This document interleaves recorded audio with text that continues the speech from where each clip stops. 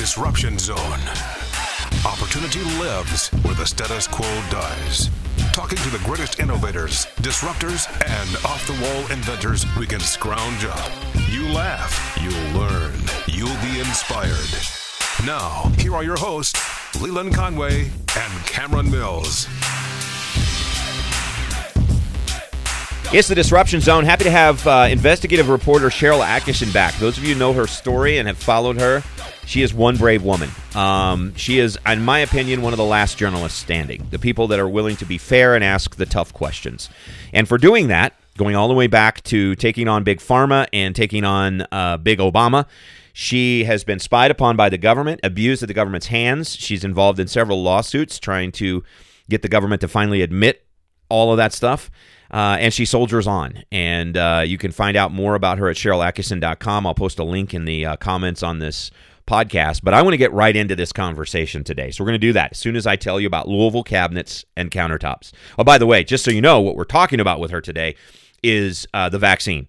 And new study that has come out that shows that the adverse reactions to it are a little bit more in number than the CDC is reporting, and she's got proof of that. So we're going to talk to her about that. But Louisville Cabinets and Countertops supports this program, and I want you to support them, not just because they support this program, but because they'll do a fantastic job on your home when you want to get your kitchen remodeled.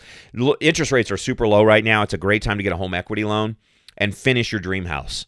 So get that kitchen done the way you've always dreamed of having it done. And I can tell you the kitchen is the heart of the home. It's my favorite spot in my house. And when we lived in Kentucky and the Louisville Cabinets and Countertops had done our kitchen there, it was my favorite spot there. I love entertaining people, and having a kitchen that is beautiful and good for entertainment is priceless. And you can do that with Louisville Cabinets and Countertops. The work ethic of Tim's crews, Tim Montgomery, the owner, the work ethic and the craftsmanship will blow you away. Give them a call at 502-930-3304. Talk to George, Michelle, or Kelly, the three designers on staff, or just go by LouisvilleCabinetsandCountertops.com, or stop by the showroom at 6200 Hit Lane. If you're in Southern Indiana, Northern Kentucky, or Central Kentucky, or Louisville, this is your place. Louisville Cabinets and Countertops will get it done for you. Check it out at LouisvilleCabinetsandCountertops.com and 502-930-3304. And now our conversation with Sharyl Attkisson. We started off talking about my newly adopted puppy. He was abandoned, and so he's got like really high anxiety issues. Yeah. So we're working through that. We got a trainer coming on Monday, and it's going to help us. So, but he's a very sweet boy. So we adopted one similar story. It's been a year, and she just sticks to me like glue. She's very anxious if she can't see me. Yeah, they're like that, but they love us, so it's all good. Exactly. Cool. Well, good to have you back, Sharyl. Thanks for coming on. Thanks for having me. Your latest story that I saw, actually, Congressman Thomas Massey tweeted this out, that you've taken a look at some studies that have just come out, and heart disorders after COVID-19 vaccines are more common than the CDC reports. What are you finding here? Well, the CDC looks at these VAERS, it's called Vaccine Adverse Event Reporting System database, where it's sort of a voluntary system. If people have an adverse event after a vaccine, the doctor or patient's supposed to report, and it's generally accepted that it's vastly underreported. So if you see one case of something bad, it could represent up to, believe it or not, 10,000 or 100,000 more cases that are not reported. Wow. So it's sort of a clue. Well, CDC is going on this database, and there are some people arguing, well, the adverse events to the COVID vaccines are not underreported because people are paying so much attention to them. So you can't make that same assumption. Okay. Well, enter this independent study that took a look at some harder data. They looked at 2 million medical records of patients in hospitals, and they concluded at first glance that the incidences of these potentially serious heart disorders after COVID-19 vaccines are more than 5 times more common than what CDC considered at its last meeting, when CDC looks at what's the risk versus the benefit of getting the vaccination. Right. And we're talking about an organization, JAMA, which is, what is that, a Journal of American Medical Association. It's as big a deal when it comes to the medical field as you get, right? I mean, this is peer reviewed. This is not some one-off study. This is not some rogue doctor that is upset because he got banned from YouTube.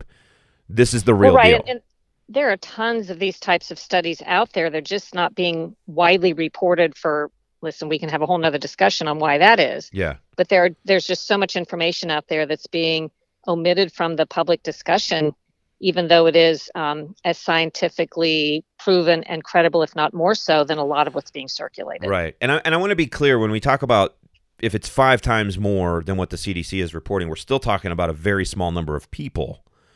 It's very rare either way. It's considered very rare. But here's the issue. When you consider a vaccine's benefits versus risk, it's not a matter of, well, does it kill more than 50% of the people or save more than 50% of the people? Right. These are very complex calculations, and drugs and vaccines have been pulled off the market over a handful of reported adverse events among millions of people because of the assumptions made about how many more it may actually occur in, because of the assumptions made about, well, how serious is the disease versus this side effect.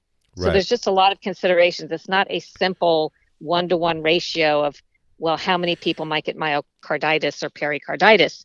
If you look at, and I linked to it, the last CDC meeting they put up slides where, my phrasing, how many of these heart cases they are willing to accept to supposedly prevent how many hospitalizations. So they'll say, well, in this age group, maybe we'll have 60 more cases of heart inflammation, but we'll prevent 200 cases of hospitalization, they're assuming. Right. And so this is how they make calculations, and other scientists will look at that same data and say, well, young people have a 0 statistical chance of death from COVID-19.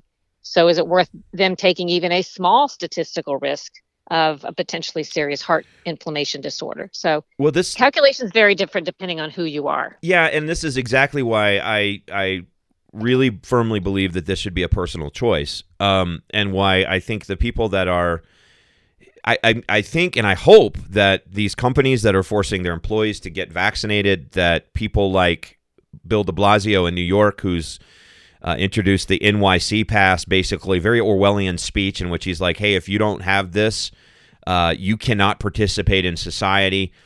This is just wrong, right? I'm not saying that the vaccine doesn't work. I'm not saying it's not a miracle of modern science. It probably is.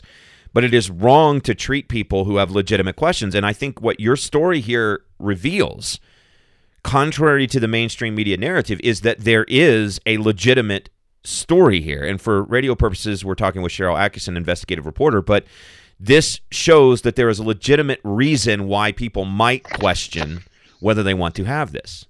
Well, here's the problem. Because so many public health officials and CDC are singing this one note, when many people and scientists know better that for every medicine there are adverse events and there's a calculation to be made. And CDC, if asked that direct question, would not deny that every individual has a different potential risk-benefit ratio. So it is, of course, an independent individual decision. Right. But the messaging that's coming out is so wildly, really ridiculously one-sided, that makes people suspicious needlessly. Right. You know, they start to not wonder, they start to question everything they're hearing. And the whole idea behind requiring proof of vaccination is a little bit silly scientifically, because we know in Israel, for example, they say the Pfizer vaccine is down to 40% effectiveness. We know from virologists that they expect these RNA vaccines to wear off after about 6 months. So the only thing you're showing with a vaccine card is that you got a vaccine, but you're not showing you have any immunity. Right. And conversely, you know, another story you may know that I've done, scientists now have well established that your immunity after COVID-19 infection is better and longer lasting, according to all the studies, than that comes with vaccination. So you're telling someone who may have better immunity than the vaccinated guy next to you, you're telling the unvaccinated person they can't come and do something when they may be far better protected. It doesn't really make any sense from a scientific standpoint. Why is that? Is it because we've turned our lives over to bureaucrats and politicians who aren't really interested in solving our problems, but rather their own? Is that why this message is like this? Because I saw, I can't remember which state it was, but there was one state where the medical board was like, hey, if you give out false information about the vaccine, we're going to yank your medical license, which is basically just intimidation to say if this doctor questions that one-sided sort of, you know, one point of view thing that you were just talking about, they could lose their medical license for questioning this. This is like living in the days of, when there was considered heresy to say that the world was round. I mean, it's kind of scary. Science is supposed to have, especially in things that aren't certain. Science is constantly evolving. It's never settled. It's always changing. Right. The notion that discussions can't be had is, I think, quite dangerous, and why we've made so many mistakes to date in this pandemic. But I would blame, after I didn't know any of this, when I started covering medical/vaccine stories for CBS 2 decades ago, but I've learned the medical industry largely controls government decisions, federal health agencies, medical establishment organizations, medical schools. I mean, through the tentacles that you can't even imagine, and the media too, how the money gets into pretty much every corner of messaging since about the 2003 time period, in ways that I've written about in my prior books. So it's all to get everybody on point to the singular message that the pharmaceutical/vaccine industry at large prefers to have disseminated. And they've been so effective at dominating the messaging, again, among politicians and media and so on, through the various, ultimately through money and influence, the rotating door of making sure pharmaceutical interest people are placed at federal agencies, going back and forth or doing their bidding. So this is why I think you get a one-sided message. And some of what we're being told is absolutely true. Some of it is provably false. But again, doubt is cast upon all of it when people who know better and are doing their own reading see that some of it is wrong or some of it is one-sided. Yeah, I've said from the beginning, I was like, if you want more compliance with masks and you want more compliance with vaccines, stop silencing anybody who has a different opinion and stop with the totalitarian talk. Because this is a age-old parenting lesson that kids are going to do the opposite of what you tell them to do. Not likening American citizens to kids, but it's a human nature reaction. Like, I thought what you said was right on when you said, look, when everything is one-sided, people naturally question why that is. And we're talking with Sharyl Attkisson, investigative reporter. And just to kind of go back to, you touched on it a little bit, and you just kind of explained a lot of the why behind why we're only getting the one side. But it's also why, and this is my fear, it's also why we only really have one arrow in our quiver right now. And it may be a very good arrow, and that's the vaccine, right? But it's the only one we have, because any discussion of hydroxychloroquine was killed. The idea that a generic, widely available anti-parasitic drug, which has been found to be also effective against viruses, ivermectin, all of that has been shut down. And it kind of goes back to what you said with the pharmaceutical companies. They don't make money off generic drugs, right? They make money off of this huge vaccine that they now have complete immunity for if down the road we find out there are long-term negative consequences to it. So that, to me, is, I think, shutting down conversation and discussion is what leads to having only one or two arrows in your quiver, and that is dangerous for everybody. Well, that's the goal, is to have everybody looking to one thing only. I read a really shocking article that quoted a medical expert talking about the notion of herd immunity, which itself can be controversial, but without getting into that, the idea that if enough people have immunity to COVID-19, it's done with because everybody's had it, they become immune to it, or they've had the vaccine. But this whole article discussed as if the only way to get immunity was through vaccination, the thing that we know already wears off after 6 months and will require perhaps boosters the rest of your life, versus the natural immunity, which scientists now say after COVID-19 appears to be long-lasting and perhaps even for a lifetime. So the herd immunity, if that's what we want, so that everybody's immune in some form, we're already partway there. At least 120 plus million Americans, according to CDC, have fought off COVID and survived. Something like 0.4% of people have passed away, sadly, but 99.6% of everybody else survived with an immunity that is generally presumed to be better than what the vaccine gives. How could you have a whole discussion about, gee, we really need to get to herd immunity, and pretend that the only way to do that is the imperfect way of vaccination, which is wearing off in so many people and not working against variants? Yeah, wow. I mean, that's like such a great point. And along those lines, what I guess concerns me, because you mentioned that the fact that we probably have reached, well, I think we've probably reached a level of at least close to herd immunity already, because you mentioned 120 million people that have fought off COVID and survived. Minimal, according to CDC estimates. Well, and we also know that the CDC has even admitted that they think 8 times as many people have been affected than they said. So they may be including all of that in. But the point is, I would like to know how many people have been vaccinated and how many people have not been vaccinated, or of the pool of people not vaccinated, because they say we're at 70% now in the nation. Of the 30% of Americans that haven't been vaccinated, I'd love to know what percentage of them have fought off COVID. Well, I agree. I mean, this is an obvious question that should be in the public domain. We shouldn't even be having to ask it, because this is an important calculation. Right. And I wrote about this the other day with some new scientific studies that came out about natural immunity that said CDC acts, and some public health officials, as though the entire calculation of a state's safety status is what percentage of the population has been vaccinated, without taking into account that tells nothing without knowing how many people have had COVID and have immunity through that. So a 25% vaccination rate among the eligible in a state may in practice be an 85% immunity status for a state that's had a lot of infections. And again, every time they talk about a rash of COVID cases, nobody wants to get COVID, nobody wants to get sick, and all that's for granted. But every time there's a rash of cases, it means that community is presumably left safer after the fact, when all of those people have an immunity that's considered to be greater than that from vaccination. So you're seeing the building of safe communities when you see these upticks in COVID. And that would allow people to relax a little bit, and we can't have that, because that doesn't transfer power to the government and bureaucrats. And we're talking with Sharyl Attkisson, investigative journalist, because like when I think about this, I would think that we're probably, like the other day, specifically in Kentucky, okay, for instance, there was a report this week that we're at 10% positivity rate, okay, and it's all over the news, and all the news outlets report that, and everybody's freaking out. Oh my God, 10% positivity rate. And I'm like, yeah, but let's dissect that number. That's 10% of the people who are being tested, which means you have a number of people who have come down with symptoms of some sort, felt the need to go test, or they had a employer that made them test. They had to go test, and they came out positive. So 1 in 10 of the people who had some reason to go get tested came down with the virus. But that's out of the pool of people who may be left to actually be able to get the virus. That pool could be very, very small. So showing a 10% positivity rate really is meaningless unless we know how many people are left that can actually pick up the virus.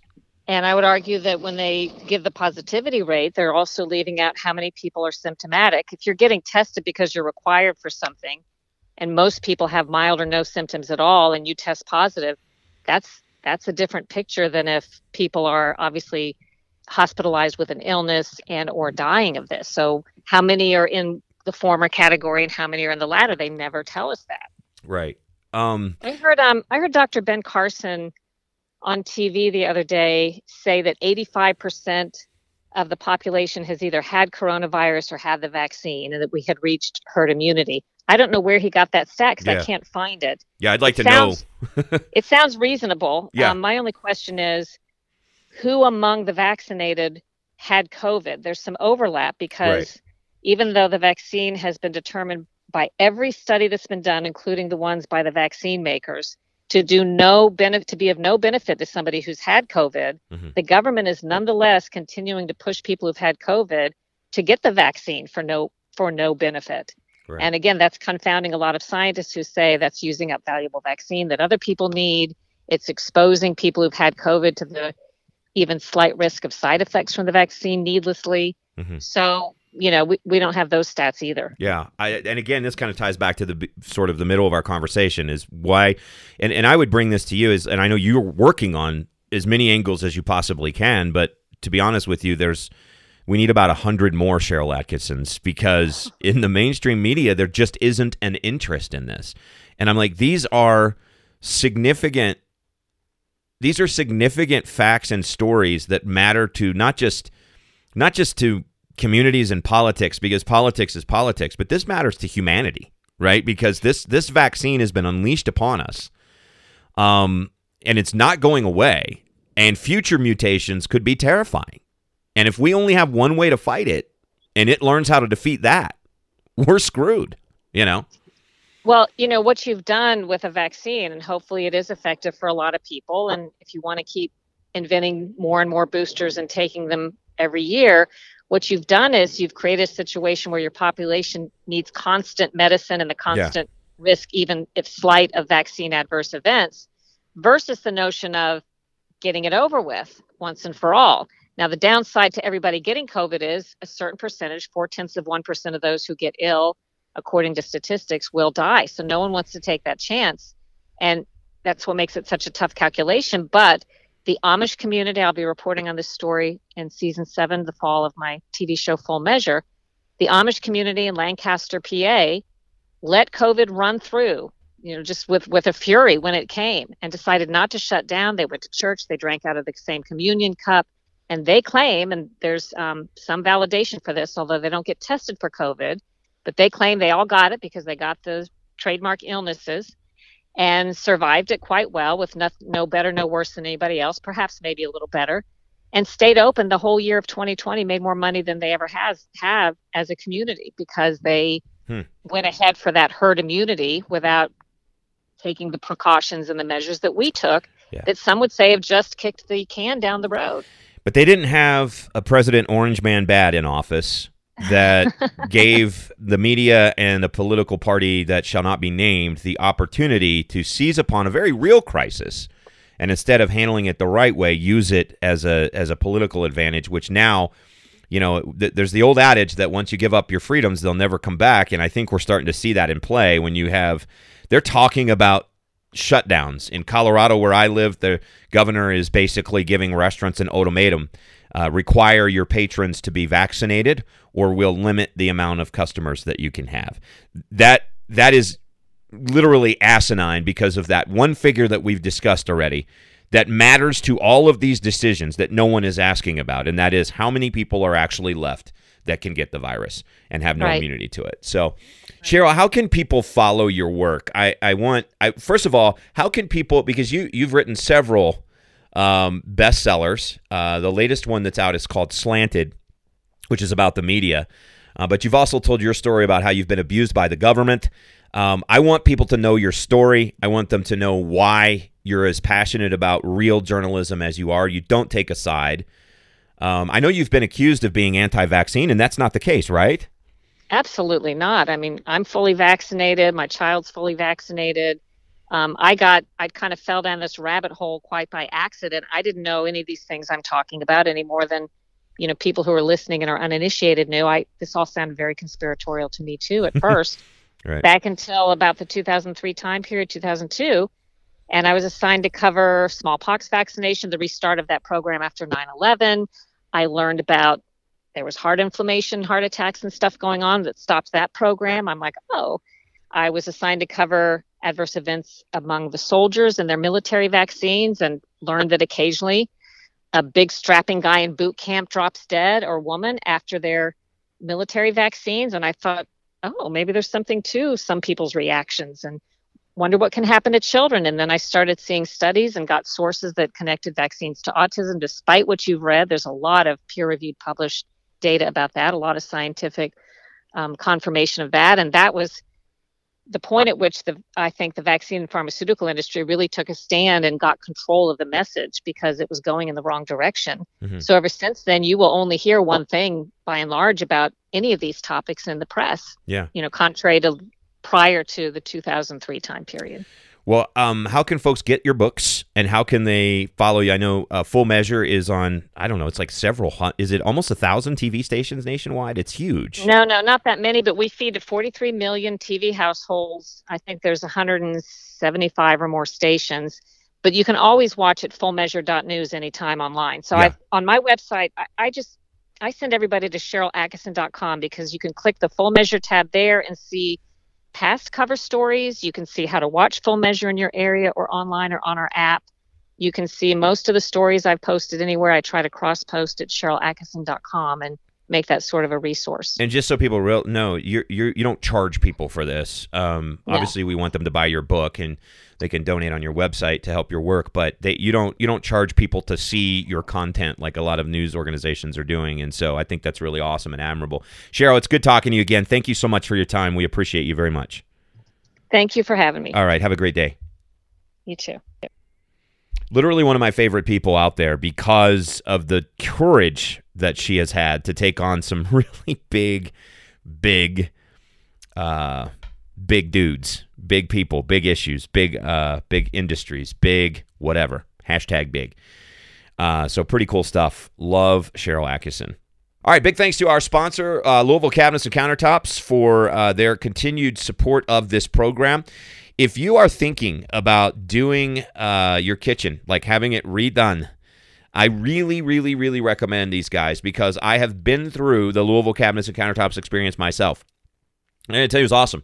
From meeting with the designers to talking about, how we wanted to have the kitchen look, to the actual work being done and the incredible work ethic of the crew, the craftsmanship behind what they did, and the beauty that they left behind. I firmly believe that this is the reason that our house sold in less than a day when it came time to sell the house. But we had years of enjoyment of it before we moved away to Colorado because they just did such a great job. So Louisville Cabinets and Countertops, there's 3 designers on staff, George, Michelle, and Kelly, all waiting to take your call at 502-930-3304, or you can go to LouisvilleCabinetsandCountertops.com.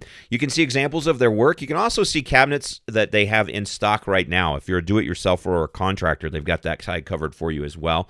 And these are beautiful cabinets. They're not cheapies. They are very affordable, but they're not like, bang on it and it falls apart. This is high-quality stuff, and it's high-design stuff. Then literally you can have it now, which is pretty cool. So super cool folks at 6200 Hit Lane in Louisville. If you're in southern Indiana, Louisville, or Oldham County, this is your place to get your kitchen done. So give Tim Montgomery a call today. Thanks to Dynamics Audio Productions for their help with this program. And also to my co-host and co-executive producer, who's good for nothing, and never comes on anymore. I'm going to have to get him on here like super fast. Cameron Mills, thanks to you for listening. You can download the podcast at Apple Podcasts, Google Play, or iHeartRadio's app. Please share it with your friends. That helps us get the word out. I am Leland Conway. This has been The Disruption Zone.